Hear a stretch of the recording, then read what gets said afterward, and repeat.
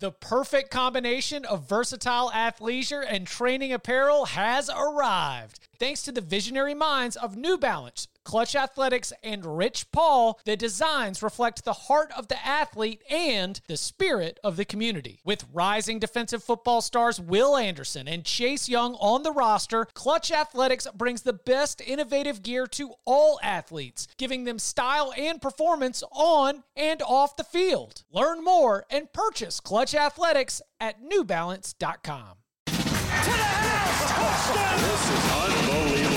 Welcome back to the Cover 3 podcast with your hosts, Danny Cannell, Chip Patterson, Barton Simmons, and Tom Fornelli.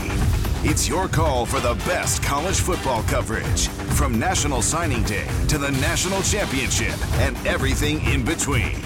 CBS Sports presents the Cover 3 podcast.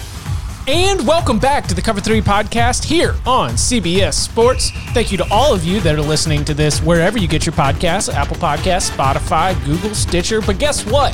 If you want to come and get this multi-platform excellence, we're also on YouTube, youtube.com/Cover3. Go and give us a subscribe right there, and you'll just have it in your feed. It'll be right there, always suggested for you, because I will always suggest that you come and check us out. That's Tom Fornelli. That's Danny Cannell. That's Barton Simmons. A lot to get to today. We've got some breaking and developing news out of the Wisconsin Badgers program. We get to see the Florida Gators back in action, sort of a reminder that this top team, SEC championship contender, is in the mix as we look down the road to them taking on our beloved Dogs. We had a big, high-profile recruiting news break over the weekend. Early line look ahead. Looking ahead to some of the biggest lines coming up in week 9. And though he requested that it was not going to be included, we made promises to you, the audience. We will not get out of this podcast without some Knowles to go with Danny Cannell checking in on the pulse of Florida State after a disappointing effort in Louisville, Papa John Cardinal Stadium. So the breaking news first. Friday night, world taken by storm. Graham Mertz comes out, near perfect performance. This Wisconsin offense humming against Illinois. It is not just an offense that is going to be relying on whoever can step up in the wake of Jonathan Taylor. I mean, Nakia Watson played pretty well, I thought, but the headline was without a doubt the way that Mertz had played for 248 passing yards, 5 touchdowns. Again, the efficiency was incredible, but then news breaks on Sunday. According to, I believe, the State Journal, it's going to be our first report, and then confirmed by CBS Sports' Dennis Dodd, Graham Mertz tested positive for COVID-19 and is currently awaiting confirmation from a second test. So there's the way the Big Ten has been doing this has been daily testing. Remember, that was like one of the things that the Big Ten pointed to. They said, we're going to be testing every single day with this antigen test, and then there's a PCR test as a follow-up to confirm any positive test. If that positive test is confirmed, according to Big Ten protocol, that's going to be out for 21 days. So that is going to absolutely be at the top of the list of concerns for any Wisconsin fan right now. I think there's a couple different ways to approach this, or at least that I'm interested in getting into. Number one, the Wisconsin side of things. Number two, it's the first high-profile examination of the Big Ten and its COVID-19 protocols. So I guess first, like Barton, on the Wisconsin side of this, we already know that we don't have Jack Cohn, and we were already down to Graham Mertz, so we were a little skeptical about that, and then he wowed us. Like, how do you see the Badgers if Mertz is found to have a confirmed positive COVID-19 test? What's the outlook here? How do we change our expectations for this team? I think, I don't know. Like, I don't want to be too pessimistic because Wisconsin they tend to find a way. They tend to just sort of have an idea of how to be successful, how to figure out how to win. I mean, Chase Wolf, I guess, would be the next man up.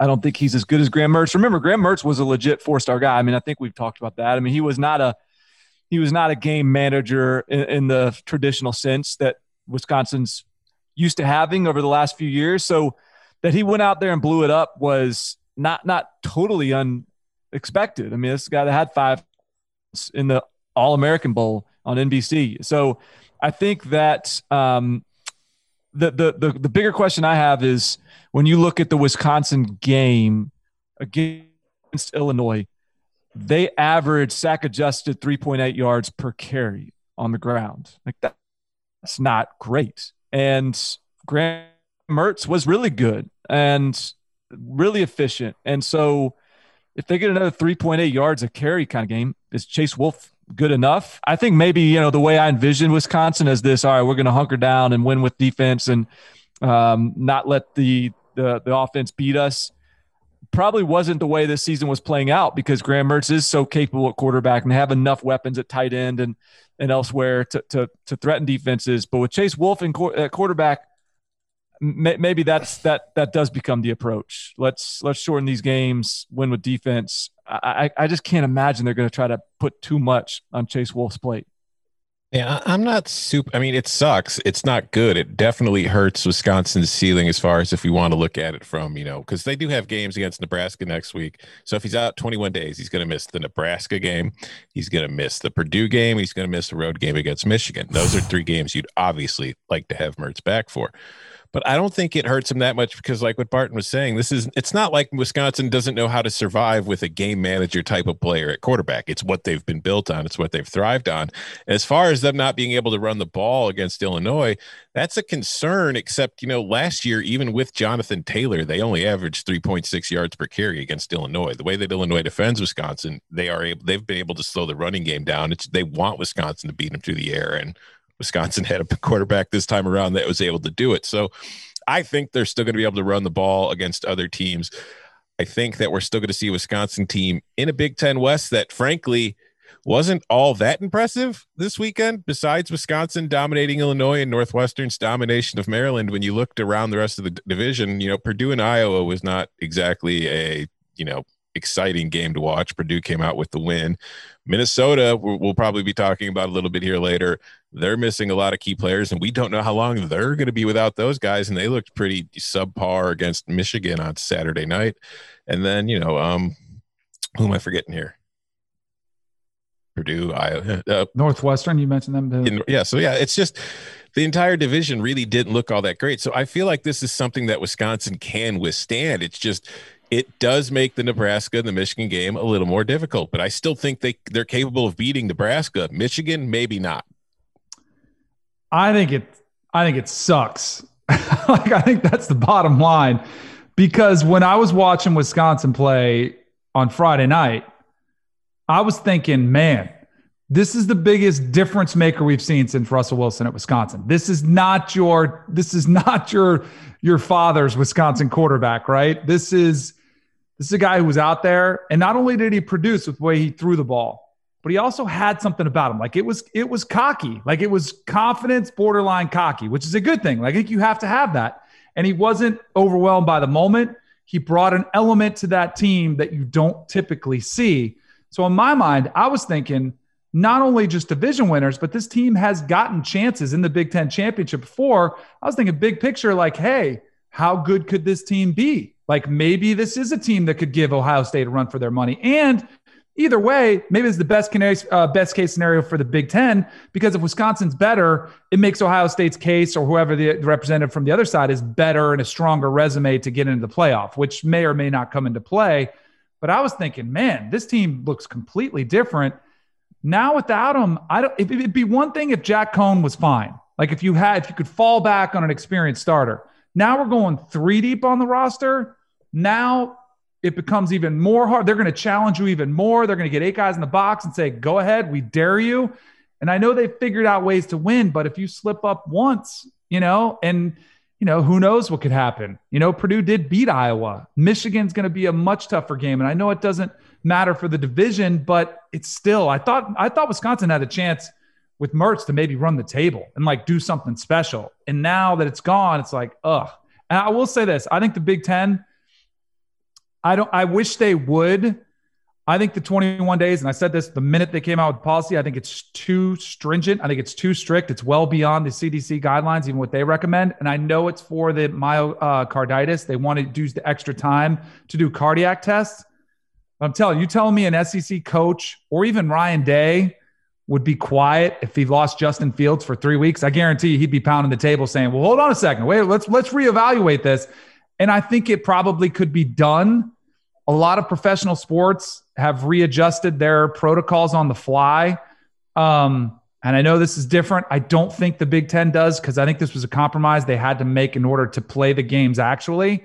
But I think it's going to come back to bite them. I think this might be the first one that actually cost the program, a potential Big Ten championship game spot. Like, who knows what it cost them? But without him for 3 weeks, I think it's gonna hurt this team. Graham Mertz did not get the that as a quarterback of Wisconsin, you're supposed to be sheepish and apologetic for being the starting quarterback. You are not supposed to be confident and swaggy. And Barry Alvarez made a call to the medical department, said somebody needs to compromise his COVID sample. This guy is entirely too flashy. Let's get him off the field for 21 days. Let him think about what he's done. This is a run team first. I agree with you, Danny. Like, this was all we always assumed that this was going to bite the Big Ten at some point, and it's a shame that Graham Mertz in Wisconsin gets bit the first here. Like, I was thinking, and we talked about. I mean, all this stuff. It's hard to know what is necessary, what isn't. We're all guessing to a certain degree, but in the SEC, you can make a case. Remember, I gave in the SEC and the ACC and the Big 12, some of the others is like, I gave the example, another contact tracing protocol. Like in other conferences, you may be better off getting COVID from a purely like ability to play standpoint than getting a contact tracing flag, because you're literally in the hole for 14 days versus, you can kind of test out of the COVID issue. So it's just going to be really interesting to see how this all plays out in the Big Ten, because 21 days is, especially for a no bye week 8-game season, like, it's ridiculous. It's unsustainable, really. And but they've got no contact tracing, right? Like the Big Ten. Okay, so is that the trade-off we have? Yes, that is daily testing with really strict protocols for positive tests. But you don't have the same contact tracing protocols where you have to determine what close contact is, 6 feet, 15 minutes, and you don't have the isolation that is required if you are found to be a close contact. With the theory being, we're testing every single person every single day, and we've got this other protocol that kicks into gear if you are a positive, so therefore we don't need to go to these extra lengths in terms of the isolation. But again, 21 days is literally 37.5% of the season. It's a lot. Also on the Big Ten protocol side of this, it doesn't seem like Wisconsin is not going to release any names of positive tests. And it certainly seems, based on the way things went with Minnesota going into that Michigan game, that was very much last minute. We're not going to say yes or no if some of these absences are COVID related or not. Is anybody else feeling? I mean, I was already terrified as it is after seeing those garbage time unders getting crushed. Like, is anybody else terrified of the Big Ten's? Is it any more or less intimidating to approach a Big Ten lock with the same kind of confidence, not knowing how things are going to go in terms of player availability? No, because it's not. We don't know. We don't get the reasons why, but we know why. And it's not all that different from what we're dealing with everywhere else. It's just, again, like we've been talking about since the beginning of the season, just don't do anything until shortly before kickoff or after kickoff. Although I will say, I told you guys in the text thread, I did break my own rule yesterday when the Graham Mertz news broke and I saw Nebraska sitting there at plus 11. I might have jumped on and taken Nebraska plus 11, and that line is now down to about 7.5 last I checked. So maybe you can make a special exemption every once in a while, but I am also living dangerously because come Saturday, we might find out Nebraska's entire offensive line is out. Who knows? Well, I mean, are y'all still feeling good? You feel like this is just college football in general? This is just the game that we play? What we signed up for, boys. I don't want to hear any complaining. Everybody's got the same issues. Everybody's dealing with it. All right. Speaking of COVID protocols, the Florida Gators are back in action, back at practice. They had, we had the game postponements and then the continued positive tests that came out of Gainesville, including head coach Dan Mullen, resulted in the whole program. We're shutting everything down for the entire weekend. They are scheduled to be back in action against Missouri.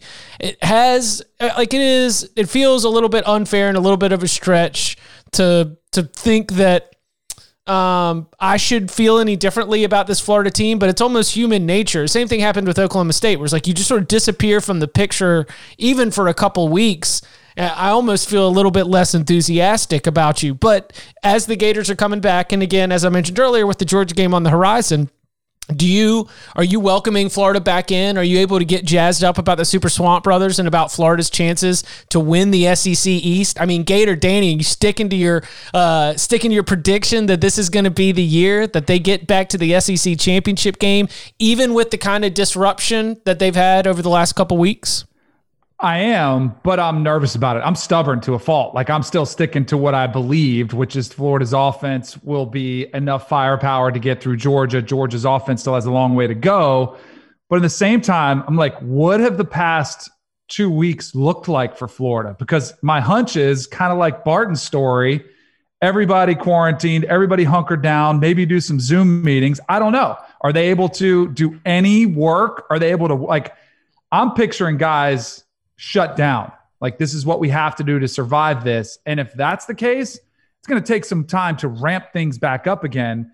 And yeah, it's Missouri, but that game has me nervous. I'm like, I don't know what I'm going to get. Like, you could be a little bit off. Guys could be out of shape. Like, there's a fourth quarter element. Like, hey, are you that much better than Missouri? I don't know. So there's absolutely some trepidation for this game. I feel a little bit better that they've got the week kind of to use this Missouri game. Doesn't matter what the score is. They can win by 1 point. It's all that matters that they win.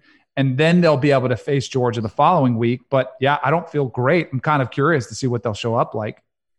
Yeah, Florida players have been penned up in hotel rooms for 2 weeks, whereas the Alpha Nerd's been in the lab cooking up a game plan to get ready for the Gators.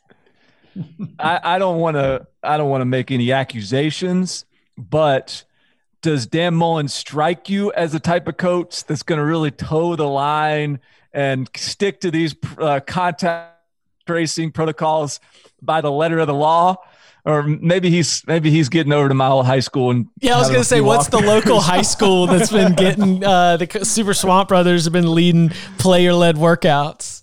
And that's also kind of bringing in the Titans conversation. I was curious what they'd look like, and they did go under the radar and did have these practices, and they looked fine. They had one of the most surprising upsets of the season when they beat the Bills at home and looked awesome.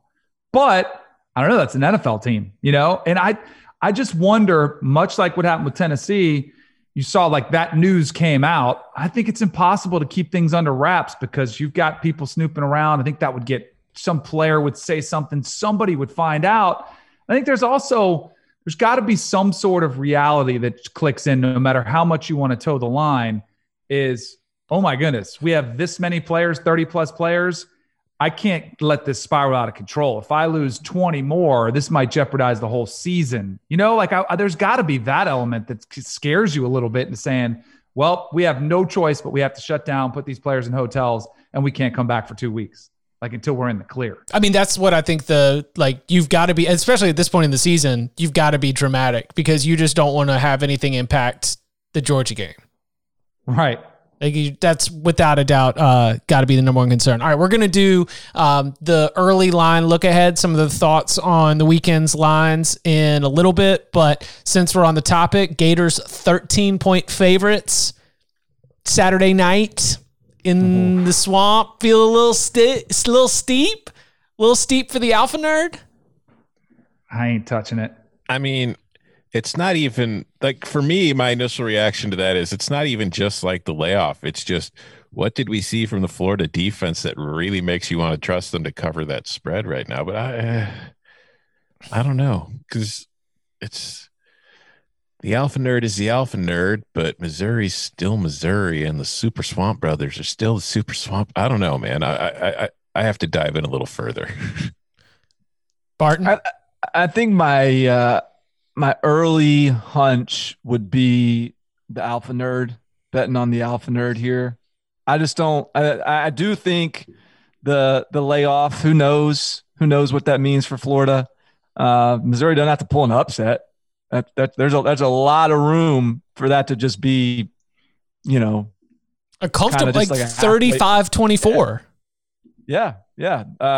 There's a lot of ways that game could play out where Florida comfortably wins and Missouri still covers. But I don't know. I really want to watch the Missouri-Kentucky tape a little bit more closely because I didn't watch a lot of that game, and the box score was like one of the best box scores of the weekend. Though there were some crazy box scores, and it may not be a ridiculous box score of Kentucky's season so far, considering what it put up against Mississippi State. But by the way, Kansas State box score is a beaut. But I do kind of want to see how Missouri did that because hey, look, Kentucky, their offense is a little bit funky, but they're not bad. They're not a bad team. That's an impressive win from Missouri. Connor Bazelak getting a little more confidence every time he comes out there. He's a stud too, man. He's been pretty impressive. Larry Roundtree toting the rock for 37 carries for 126, a very workmanlike 126. I think it's a game that's like I would not touch it from a gambling perspective. I think nothing would surprise me. Florida could come out and get beat and be like, "Yep, they probably didn't do anything for the whole 2 weeks, and they came out flat. They couldn't find their continuity." Florida could go out and blow them out. Wouldn't surprise me. Like nothing would surprise me in this game. So I have no feel for what you're going to do. It's a great choose your own narrative game. No matter the result, it's like you've got a couple like choose your own adventure. Turn to page 5 if it's this result, and we can have our own narratives heading into the next game. Can't wait until Thursday morning when we've got like lock infinity on Mizzou. We've gone from I'm not touching it to I don't know to Tigers money line sprinkles, all 4 of us. Barton, either live tweet or at least live text your breakdown of Missouri-Kentucky tape so that I can get a better understanding as to what 4 for 13 really looked like as a team. I want to know. I want to know if that was Missouri's defense or if that was Kentucky's offense. I would say that, like, realistically, that's probably where I'm at because I feel like I know where Missouri's offense is right now, but I don't have any good feel for Missouri's defense because the game it played against LSU, obviously it's like signature win, I guess you could say, was just such a weird Big 12 affair that I don't want to penalize it. How many carries did you say Larry Round? 37, right? Yes, 37. Kentucky had 36 plays. Period. He had more carries than Kentucky had plays. I love it. Unbelievable. Over the weekend, big recruiting news. JaQuincy McKinstry, a 5-star cornerback from Alabama, commits to Alabama. Crimson Tide, rich get richer. This is the number 1 cornerback in the entire country. A 5-star in the composite, a 4-star at 24/7 Sports, but still one of the top players in the country.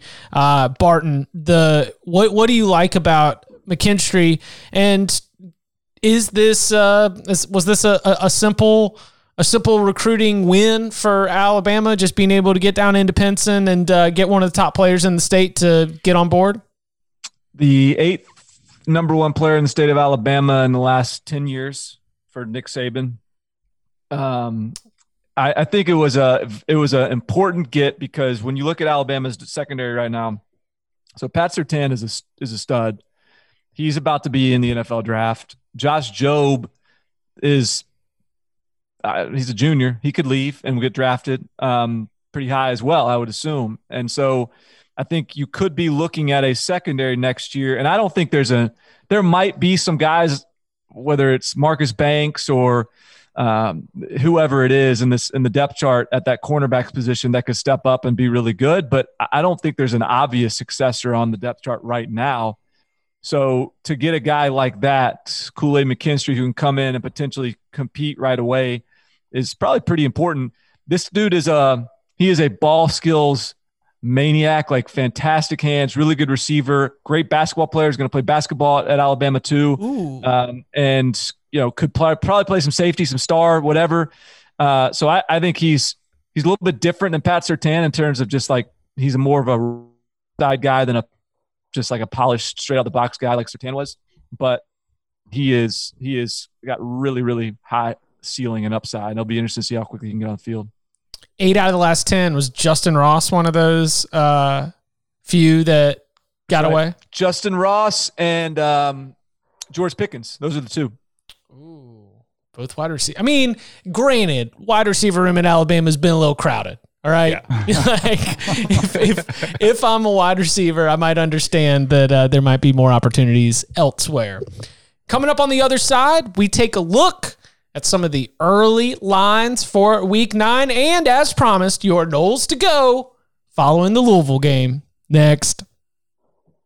The all-new Hyundai 2024 Santa Fe is equipped with everything you need to break free from the dull work week and embark on an adventurous weekend with your family. The all-new Hyundai Santa Fe's features ensure that you can take on any adventure. What kind of features? Well, how about the available H-Track all-wheel drive so you can take on the dirt trails and kick up some mud? Or the standard third-row seating so your whole family can experience the thrill together? How about available dual wireless charging pads so no one gets stuck in the great outdoors with a dead phone? We're always trying to think about those great spring and summer getaways, but with a car like the Hyundai Santa Fe, anywhere can be your next adventure. To learn more about the all-new Hyundai Santa Fe, go to HyundaiUSA.com or call 562-314-4603 for complete details. Learn more about the all-new Hyundai Santa Fe at HyundaiUSA.com or call 562-314-4603 for complete details. It's been a little too long. We're dusting it off. And you will continue to hear us talk about this because it's time to bring it back out. The mailbag's coming back. We want to hear from you.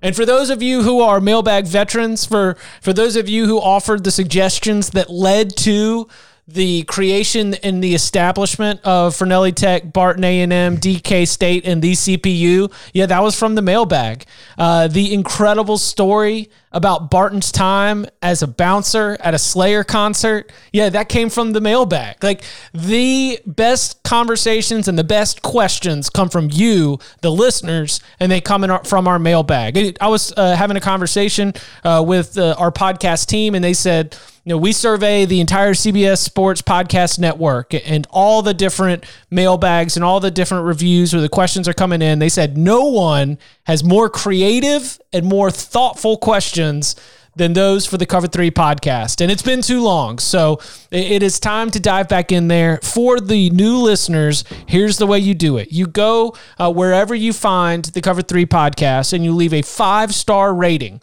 Then in the review, you can say something nice. You can say something mean, but 5-star rating, and then in the review, put your mailbag question, and we will throw it in the big old bag of mail, organize it, and we will put together some mailbag episodes. We're going to be doing a mailbag episode this week. The show will post on Wednesday, so you've got a couple days here to be able to get in there, fill out your question, Apologies for all of the COVID conference realignment proposals. We appreciate all of them.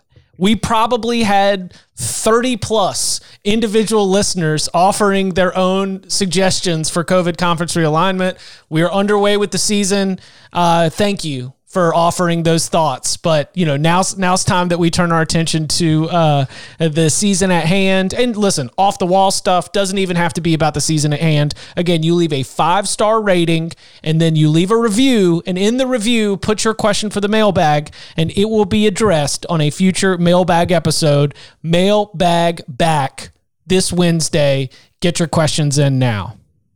I want to take the time to thank all the listeners that 5-star reviewed and offered music recommendations during my summer of music exploration when I was really in a rut musically. Some of you guys have just god-awful taste in music, and and yet I still very much appreciated your recommendation. And I also found it really interesting that like we had like several Steely Dan recommendations. I don't know what that's all about. Like, I don't know why Steely Dan is like sort of a Cover 3 podcast favorite. But you know, more power to you. I actually had pretty like intricate spreadsheet filled out where I was going to actually crown someone the winner of offering the best recommendation, but then the season kicked in and time got away. So, but it was much appreciated. Much appreciated. Maybe we could put together like a Cover 3 playlist on Spotify. Ooh, I like it. We will submit it. I think we can probably put it together. That's a good idea. And Barton, How are we gonna notate whose picks are whose, or just let won't. the people figure it out? yeah, I think we try to go for as much of a like blend or consensus as possible. I mean, the Steely Dan is awesome, and I'll tell you, Barton, the Steely Dan fans were there. It wasn't like you know, the Venn diagram had already crossed over. Like, you just didn't know that so many Cover 3 fans were also Steely Dan fans. But the second that you ask for music recommendations, a Steely Dan fan will be quick to tell you to listen to Steely Dan too. Like, I'm more of an Asia guy myself, but everyone's got their favorite Steely Dan album, and they, you know, everybody tries to come and you know, display some of their personality when they're talking about what their favorite Steely Dan jams are. But you know, I'm more of an Asia guy. And again, just like that, Barton, I wasn't going to come out and be like, you got to listen to Steely Dan. But if you're going to ask, yeah, you should listen to Steely Dan. So no wonder we have all these Steely Dan people on this podcast. You're a Steely Dan person. Yeah. I didn't even know that. You're a Steely Dan guy. Yeah. I mean, I'm not going to browbeat somebody and like yell at everyone saying that they have to listen to Steely Dan. You're the only one who doesn't, because you're right about Steely Dan fans. It's like them and Fish fans. They're like the CrossFitters of music fans, in that it always comes up within the first 2 sentences of talking to them that they like that thing or they do that thing. Hey, nice to meet you. I'm a big Steely Dan fan. How you doing? Yeah. My name's Barton. I love Steely Dan. What are you doing here? I used to do the in-house PA. I did for about maybe 7 years. I did the in-house PA at the North Carolina High School Athletic Association state championships for soccer. I would do the boys in the fall, the girls in the spring, and you know, you do all the like 1A, 2A, 3A, 4A. It's a full day full of games. And there was a high school beat writer named Alex Bass from Apex who loved Steely Dan. And for all of these 7 years, the theme music in between games at the North Carolina High School Athletic Association soccer state championships was Steely Dan. And we just played it in the Wake Med Soccer Park, just getting things going. People like the Steely Dan. What can I say? All right, let's turn our attention to the weekend ahead. Some of the early lines. We already mentioned Florida is a 13-point favorite against Missouri.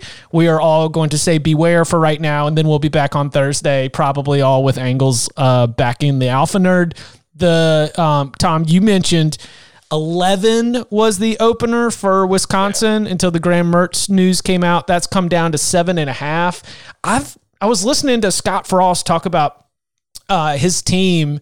And it seems like, and this just might be Scott Frost talking, but it seems like Scott Frost feels all right about the way his team competed against Ohio State. And it seems like there's at least a little bit of optimism in terms of, you know, where they are. I would say the things that I liked, you know, the dual quarterback attack is very intimidating. I think that at wide receiver, they're starting to build out a little bit of depth. And I felt like the defense played all right. I mean, they were getting after it in terms of the defensive front and trying to cause some problems for Ohio State's run game.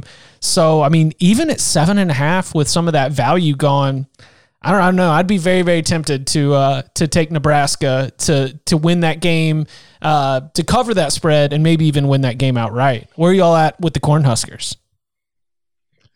I don't know, man. I feel like Nebraska's getting a lot of credit for a 52-17 loss. They got boat raced. I've been, and I'm not. This is a judgment on myself. Also, like, I've been there. Oh yeah, that run defense is pretty good. Yeah, like, oh, look, that offensive line, well, better than I thought. Like, it's like, wait a minute. They just got beat by 35 points. So, maybe you're right, but I'm not going to talk. I am not going to talk myself into Nebraska until I see them like really compete for 4 quarters. You just did the Dabo Swinney. Am I on the right press conference? I thought we won. It's like, Chip, are you talking about the team that just got beat 52-17? I'm in the right press conference, right? We just got our ass beat by 35 points, right? What's the negativity? Give me a little negativity here. Well, to be fair, they only lost by 28 because when Ryan Day apologized for that final touchdown, it no longer counts. That's right. Fair. Ohio State, meanwhile, 13-point favorites on the road against Penn State, and that feels like a trap begging me to take Penn State. And that opened at like 9.5 in some places, and it quickly went up to 13.5. Yeah, that's a really interesting line. A couple other lines that stood out to me that are at least worth talking about is one, Barton's beloved Northwestern Wildcats opening up as a 3.5-point favorite on the road against Iowa. That's now been down to 2.5. That, based on what I saw on Saturday, that looks juicy. Another one for our boy Coca here. West Virginia is favored at home against Kansas State for some reason. I can't really figure that one out. And then another interesting line to me, which might be a surprise considering their records, but shouldn't be a surprise if you've been paying attention. LSU, a 3-point favorite on the road against Auburn. Is that concerned about I'm selling all the Auburn stock unless you think that okay. All right. Tom, you're saying you would have thought that line would be bigger? Is that what you're saying? No, I'm just surprised that based on the way LSU has played this year, because the narrative surrounding LSU it's been a huge disappointment. And Auburn is, at least, it hasn't been great, but it's got a winning record and it's at home and it is a home underdog to LSU. I was surprised to see that. TJ Finley, baby. This is the new era. We're all go with the new starting quarterback. I'm on board. I would take that. I don't know. What else stands out? Auburn's really close to being a 1-win team, aren't they? I mean, they had the Kentucky call go their way. They probably win that game. The Arkansas game, they should have lost. And this last one, they had another call that absolutely helped them. So when you look at Auburn and see 3-2, that could easily be 1-4. Now it's not because of the refs, but I think that, and I liked Auburn before. Like I'm not going anywhere near Auburn. I kind of like LSU in this spot. Let's not blame the refs. It's Auburn Jesus working his miracles through the refs. That's right. But I will say, the way that Gus things normally go, I am very tempted to be all over Auburn +3 this week against LSU. Because everyone's going to be loading up on the now this is when everything comes crashing down. This house of cards has just been built on controversial endings. And here comes LSU. So I will interject here about the Auburn stuff. I do. Yeah. For real, they absolutely could be 1-4. The thing about it though, is I think a lot of people are clinging to these, the refs are bailing them out deals and failing to acknowledge what those calls were, where those bailouts happened. The bailout at Arkansas was, they should have given him it should have been a fumble. But in normal games, you also just clock the football and it's not a big deal. Like in the punt return, in the punt that was touched, was recovered in the end zone by, they should have called it touch the Auburn guy, and there should have been points for Ole Miss. But in most games, the guy didn't really touch it in an impactful way. And so I think – but he touched it. It could have been – now, granted, there was a lot of – there were still 5 minutes left. Ole Miss defense still had to make some stops, so it's no guarantee. And I'm not chalking these all up. I'm not saying, 1-4, but they still had a massive impact on all those games. Absolutely. And my point is, because I think the statement is true, they could be 1-4 or whatever it is. I guess my point is, I think you got to be careful because a lot of these plays, they got these fortunate breaks, were not representative of Auburn making a bad play from a skill standpoint or an ability standpoint. They just sort of got unlucky themselves and then lucky that the refs missed it or whatever it is. So I don't know. Auburn is.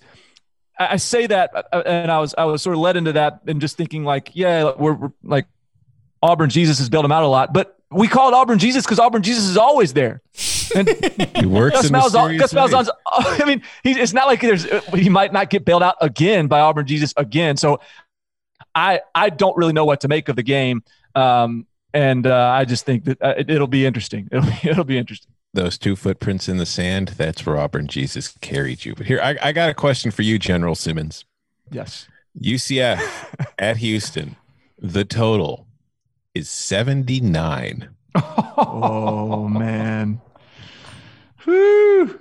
I mean, I don't know. Are you going to bet the under? Absolutely. I mean, I just want to know what General Simmons is telling the troops. We got a total set at 79. Clearly, we have to go over, right? My troops our morale is low right now after an 0-2 weekend for the Over Army. So I don't know. We'll have to regroup, get a game plan. It sure would be that sure would be nice for morale if we could hit over 79. We'll see.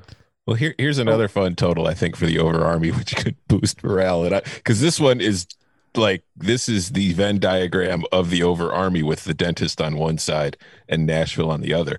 It's Ole Miss versus Vanderbilt. The total's at 62.5. That might be the lowest total we see in a Rebels game all season long. I saw that too. I saw the 17 points, and that's what I was wondering. Do we just is it going to find Vanderbilt back in action? Ole Miss playing with even more confidence. Like, they've been a really nice surprise. Can Vanderbilt score? Can your true freshman quarterback? Can he put up some points on Ole Miss defense? I'm tempted to jump on this one early and just lay the 17 and say find Vanderbilt. It's been working for Kansas. It's the same philosophy. That Kansas line, by the way, this weekend, the Jayhawks are in action at home against Iowa State, 28.5 for our weekly Kansas check. I think we've reached the point where I'm ready to jump on Kansas. Yeah, no, I don't think that's free access yardage anymore with 28. What number would you start to get nervous about for Michigan State? Do y'all know what it is? Have you looked it up yet? I do. It's I'll let them guess first, though. I just found it. Yeah. I'll let Barton guess. Let's see. Is it 27? It might be by kickoff. What is it now? 25. All right. Who's Rutgers playing, by the way? Speaking of, is there any Rutgers play this weekend? Well, let's see. Rutgers Indiana. is at home against Indiana. Let down. Rutgers is plus 13. Uh-oh. I kind of like it. I'm not going to lie. I think that Michigan, I'm prepared to lay 25 against Michigan State, but I'm also ready for it to be the wrong spot. If that game was not in the Big House, I'd be a little bit more nervous about it. Maybe, I don't know, Rocky Lombardi's awful. What we have? Big House overs, wasn't it? Michigan home overs is a principle that's pretty time tested, at least in the Jim Harbaugh era. But yes. Yeah, I don't know if I'd be ready to ask much of Michigan State at all. I think I do feel okay about laying 25. I think I would take it up to 28.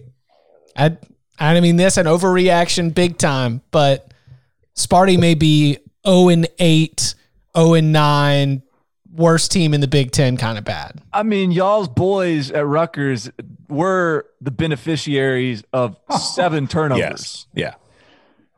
7 turnovers. They're playing defense, though. You got to force some of those turnovers. No, 5 of them were fumbles. 5 were fumbles, yeah.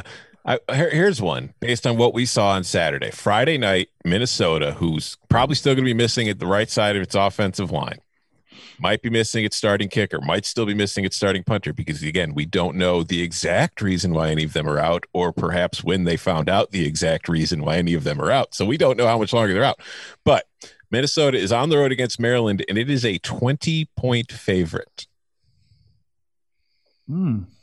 Maryland, I mean, do any of us have the stones after watching the way Maryland looked against Northwestern to sack up and support the Terps as 3 touchdown dogs at home? Tanner Morgan looked a little off against Michigan.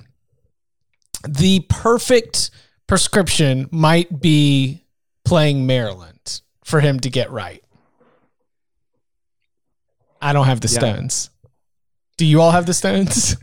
I don't have the stones. I'm happy that there are 3 other games on Friday night, so I don't have to make that the Twitter tip of the day. Oh, okay. I didn't want to let this one lose our attention, because there is a top 10 team who would like to fancy itself as a college football playoff contender. I don't think any of us are going to call them a college football playoff contender, but there is a top 10 team that is undefeated that has flown a little bit below the radar. Some of it is because, like we mentioned earlier with Florida and some of these other teams, you miss a week because the game gets postponed. You kind of fall off the radar. Cincinnati is a 6.5 point favorite at home against Memphis. Cincinnati has so far in its two, I guess, toughest games against Army. The defense was awesome, snuffing everything out. And then they just totally dominated at SMU, win that game 42-13. Again, I think they win on the backs of their defense in that one. With Memphis coming to town, you've got Memphis this week. You've got Houston the next week. There are opportunities for Cincinnati to continue to stack wins on wins and continue to at least be a factor in the college football conversation. Again, college football playoff conversation kind of depends on how you feel about the chances of any group of 5 team making it to the college football playoff by the end of the year. But the Bearcats are right there. They are without a doubt the top team in the American Athletic Conference. 6.5 is a little bit of a short number. Are you going to put the Bearcats on upset alert with Memphis coming to town? Memphis beat them twice last year. Yeah. I like Cincinnati, but I got to give this game some thought. The answer is yes. Upset alert for sure. Memphis is still really nasty on offense, and they can't stop anybody, but that's all right. Brady White has played Cincinnati 19 times in his college career, probably, and he's like 18-1. Yeah, Memphis has won 5 straight, although, only 2 of those wins in the last few years. Like the last one before it was like Tommy Tuberville versus, I think, Mike Norvell in his very first season. But, yeah. 59.5, the total. This might be an over-Army special. We might have to get Barton to alert the troops. Even as good as Cincinnati's defense has been, Memphis is going to put up some points on them. Let's see. Did you see Texas and Oklahoma State? Texas is a 3.5 point dog against Oklahoma State. I don't know. I'm not buying in Oklahoma State just yet. Oh, is Texas the time to turn it around? What's your problem, man? What's the deal? I'm just saying. I was worried about Spencer Sanders returning to the lineup, and that's pretty much what we got with Spencer Sanders returning to the lineup, and the offense didn't look that much different. Yeah, you're gonna get some bad throws of Spencer Sanders from time to time. Yeah, I get it.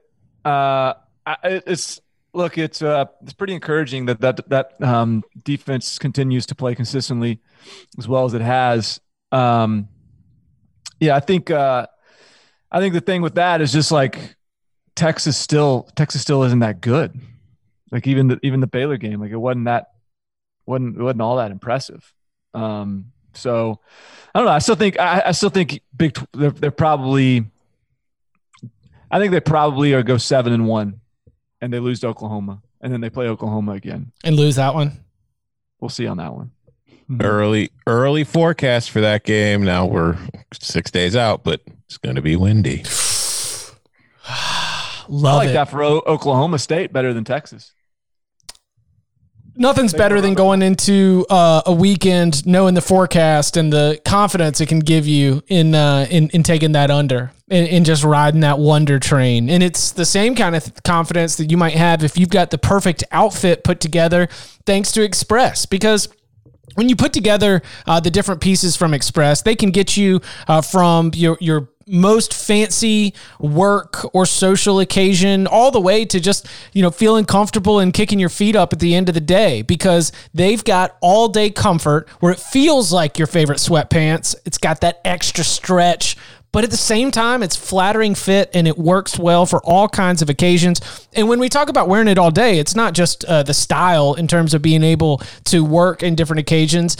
The wrinkle-resistant fabric makes it great to be able to travel all around town or all across the country. It's got extra stretch that goes along with the all-day all-day comfort, and that is what you can do in order to be versatile and not have to be stressed out about all these different outfit changes that you need. So you don't have to worry about outfit changes. You can feel confident, and that's going to help you go about your goals. It's going to help you be in a position to succeed. And what you can do is you can get $25 off a $50 purchase from Express by texting football to 397-737. Again, $25 off a $50 purchase from Express. Text football to 397-737. Whether it's work, whether it's social, whether it's casual, nothing will beat the all-day comfort and versatility of Express. So get $25 off a $50 purchase. Text football to 397-737. Speaking of looking good in football, you know who looks good right now? AC Milan. AC Milan just took a 1-0 lead 2 minutes into the match. Let's go. Order for Danny. Now I got to watch it. Dang it. Order for Danny. Order for Danny. All right. Almost. It's only a lock unity, though. Barton didn't want to make it a lock infinity. Blame Germany from 2008 or whatever it was. All right, Danny. The trap spot, the letdown spot. We signaled the alerts. We had the alarms, and sure enough, Florida State showed up, and the defense gave up explosive plays. By the time they even got things rolling, it was already like 21-0 in this game. How is, first of all, your assessment of the game itself, and then also, of course, as always, the pulse of Noel Nation. So I thought this game could go one of two ways. I thought Florida State could win the game outright, potentially, if they kind of carried some of the momentum from the North Carolina game. Or I thought, you know what? They might have pulled out all the bag of tricks that they had offensively with Jordan Travis and used them against North Carolina. And then once you get a little bit of a deeper dive on this offense, you see, man, this thing really has its limitations if you take away the run game from Jordan Travis. And I thought you saw that.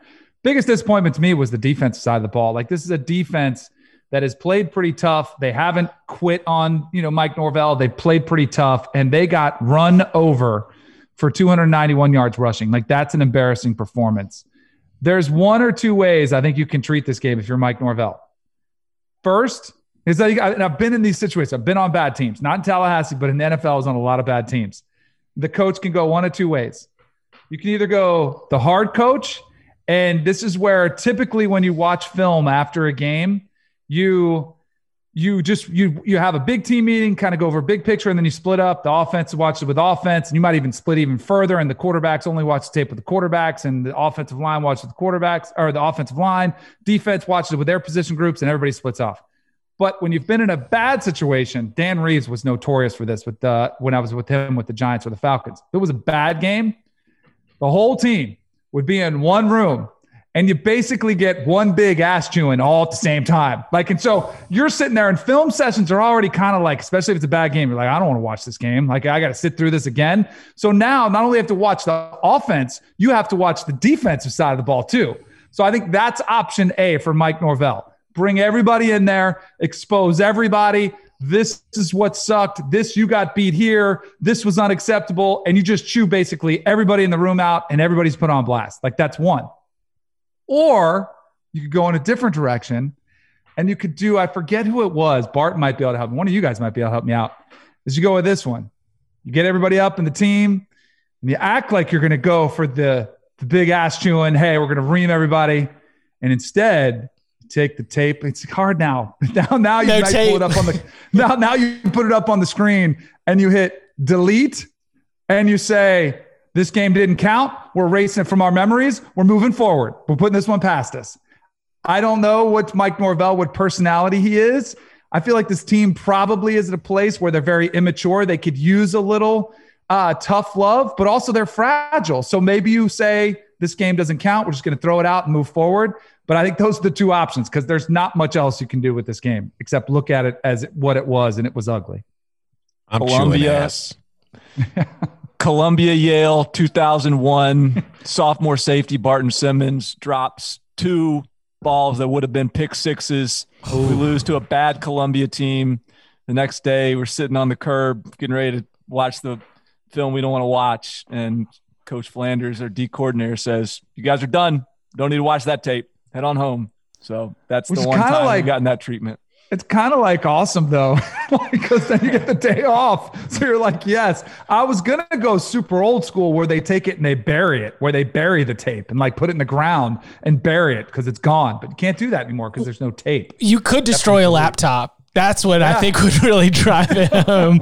Office Space style. Yeah. It's just like, you know what? We're not doing anything with this tape. And then you just slam a laptop on the ground. I mean, yeah. That would be. I was really bummed about though, because I was, hey, okay, Chuba Purdy, maybe we'll get a little glimpse at him. 0 for 9. Yeah, not even a completion. So it's kind of like there really wasn't a bright spot. That's why I think you burn this tape. You don't even look at it. I didn't get to see any Chuba snaps. Did he look all right? I got to go back and watch this game. I've been of the mindset of let's burn the tape, but I want to go back and see just how bad it was. And I do want to watch Chuba and see exactly how he did. The Chuba thing is interesting because he was always going to be, he was physically ready. He was athletic. He's a big, strong kid, but I've never seen him throw in person. But on film in high school, even though he was very productive, he's got kind of a funky delivery. He looks like he's a little bit raw as a passer. So I'm not surprised if he were to come out there and just like the pass game element of his game isn't top notch yet.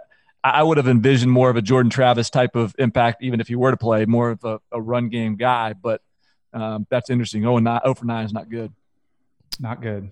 Reminder, we will be opening up that big old bag of mail on Wednesday, so you got some time to go and leave a 5-star rating and a review. In that review, you put your question for the big old bag of mail. We will address it on the upcoming mailbag episode. You can follow him on Twitter at Tom Fornelli. You can follow him at Danny Cannell. You can follow him at Barton Simmons. You can follow me at Chip_Patterson. Gentlemen, thank you very much. Thank you.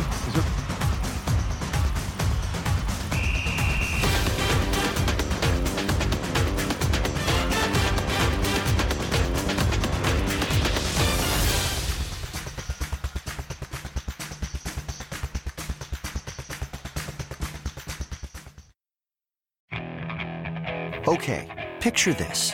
It's Friday afternoon when a thought hits you. I can waste another weekend doing the same old whatever, or I can conquer it. I can hop into my all-new Hyundai Santa Fe and hit the road. Any road. The steeper, the better. Because my all-new Santa Fe is available with H-Track all-wheel drive, so I can hit the trail without a worry in the world. Heck, with 3 rows and best-in-class rear cargo space, I can pack the whole family in with all our gear. We've got available dual wireless charging for our phones, so we'll never lose touch with civilization, and we won't lose touch with the primordial power of Mother Earth. So which is it? Waste the weekend or do something a little more epic? And conquer it in the all-new Hyundai Santa Fe. Visit HyundaiUSA.com or call 562-314-4603 for more details. Hyundai, there's joy in every journey.